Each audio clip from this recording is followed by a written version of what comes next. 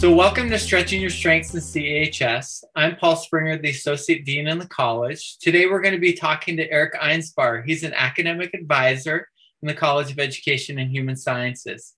And today we're going to be talking about one, the role of an academic advisor, and two, things that students don't think to ask, especially when they're struggling. So Eric, thanks for joining us today. Yeah, absolutely. Happy to help. So Eric, can you talk to us a little bit more about what an academic advisor does? Yeah, well, a lot of students think of us as the person you go to get your classes for next semester, which is absolutely one of the big parts of our job. But sometimes people don't always realize part of our job is to help students find that right balance between their academic as well as their resume building things like internships and student involvement on campus, like with student organizations, as well as the fun parts of college as well. There's really something to be said about finding what works for each individual student. There's no cookie cutter pattern, and I'm really here to help kind of students talk through everything that's going on in their lives and finding out what's the best fit for them. It sounds like an awesome resource for students that you're used to talking a little bit more than just about classes. So can you talk about what are things students may not think to ask? For example, what if a student needs to take an incomplete or drop a class? So what's the difference between those?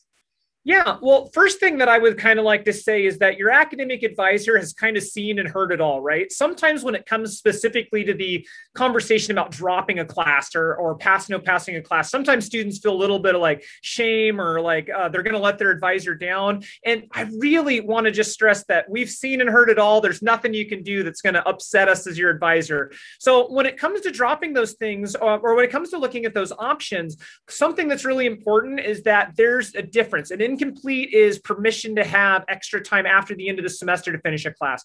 A withdraw is a good option to save your GPA if we don't think you're going to be able to pass.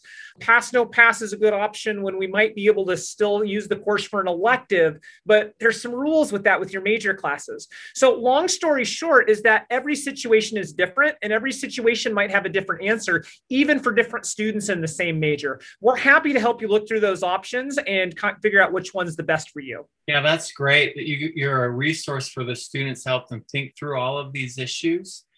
Can you talk about long-range graduation planning so students are aware of this? Yeah, another thing that we do, especially as we get students kind of towards the end of freshman year and beyond, is to start to look long range at what it takes to actually graduate. A lot of our majors in the College of Education and Human Sciences are pretty structured. We got to have certain sequences that are taken in order. Part of our goal is to not only figure out what classes do you need to take and when, but also kind of going back to that balance to figure out which classes are really going to be best for you in what semesters. Long range planning can look different for a lot of different students. If I'm pre-med and I'm trying to work in, say, the anatomy class this semester, we usually try to be conscious of the classes we schedule against it. Or if I'm an education major, we might also be looking at what are some of the things we can do to get experiences working with kids or working in the schools or things like that as well. All of that can affect your classes as well as when you graduate. Another good topic right now is summer classes. We'd love to help you with summer classes, and that can accelerate graduation as well and have a big impact on that. Again, all of those little things, kind of what we do now affects what we do later. And so we're happy to just look at those situations and figure out what works best. Well, thanks, Eric. If you haven't set up an appointment with your advisor, I hope you do so. They're a great resource in the college. And thanks so much, Eric. We really appreciate your time. Absolutely. I love what I do, and I'm excited to see the students come in for registration. Awesome. Thank you.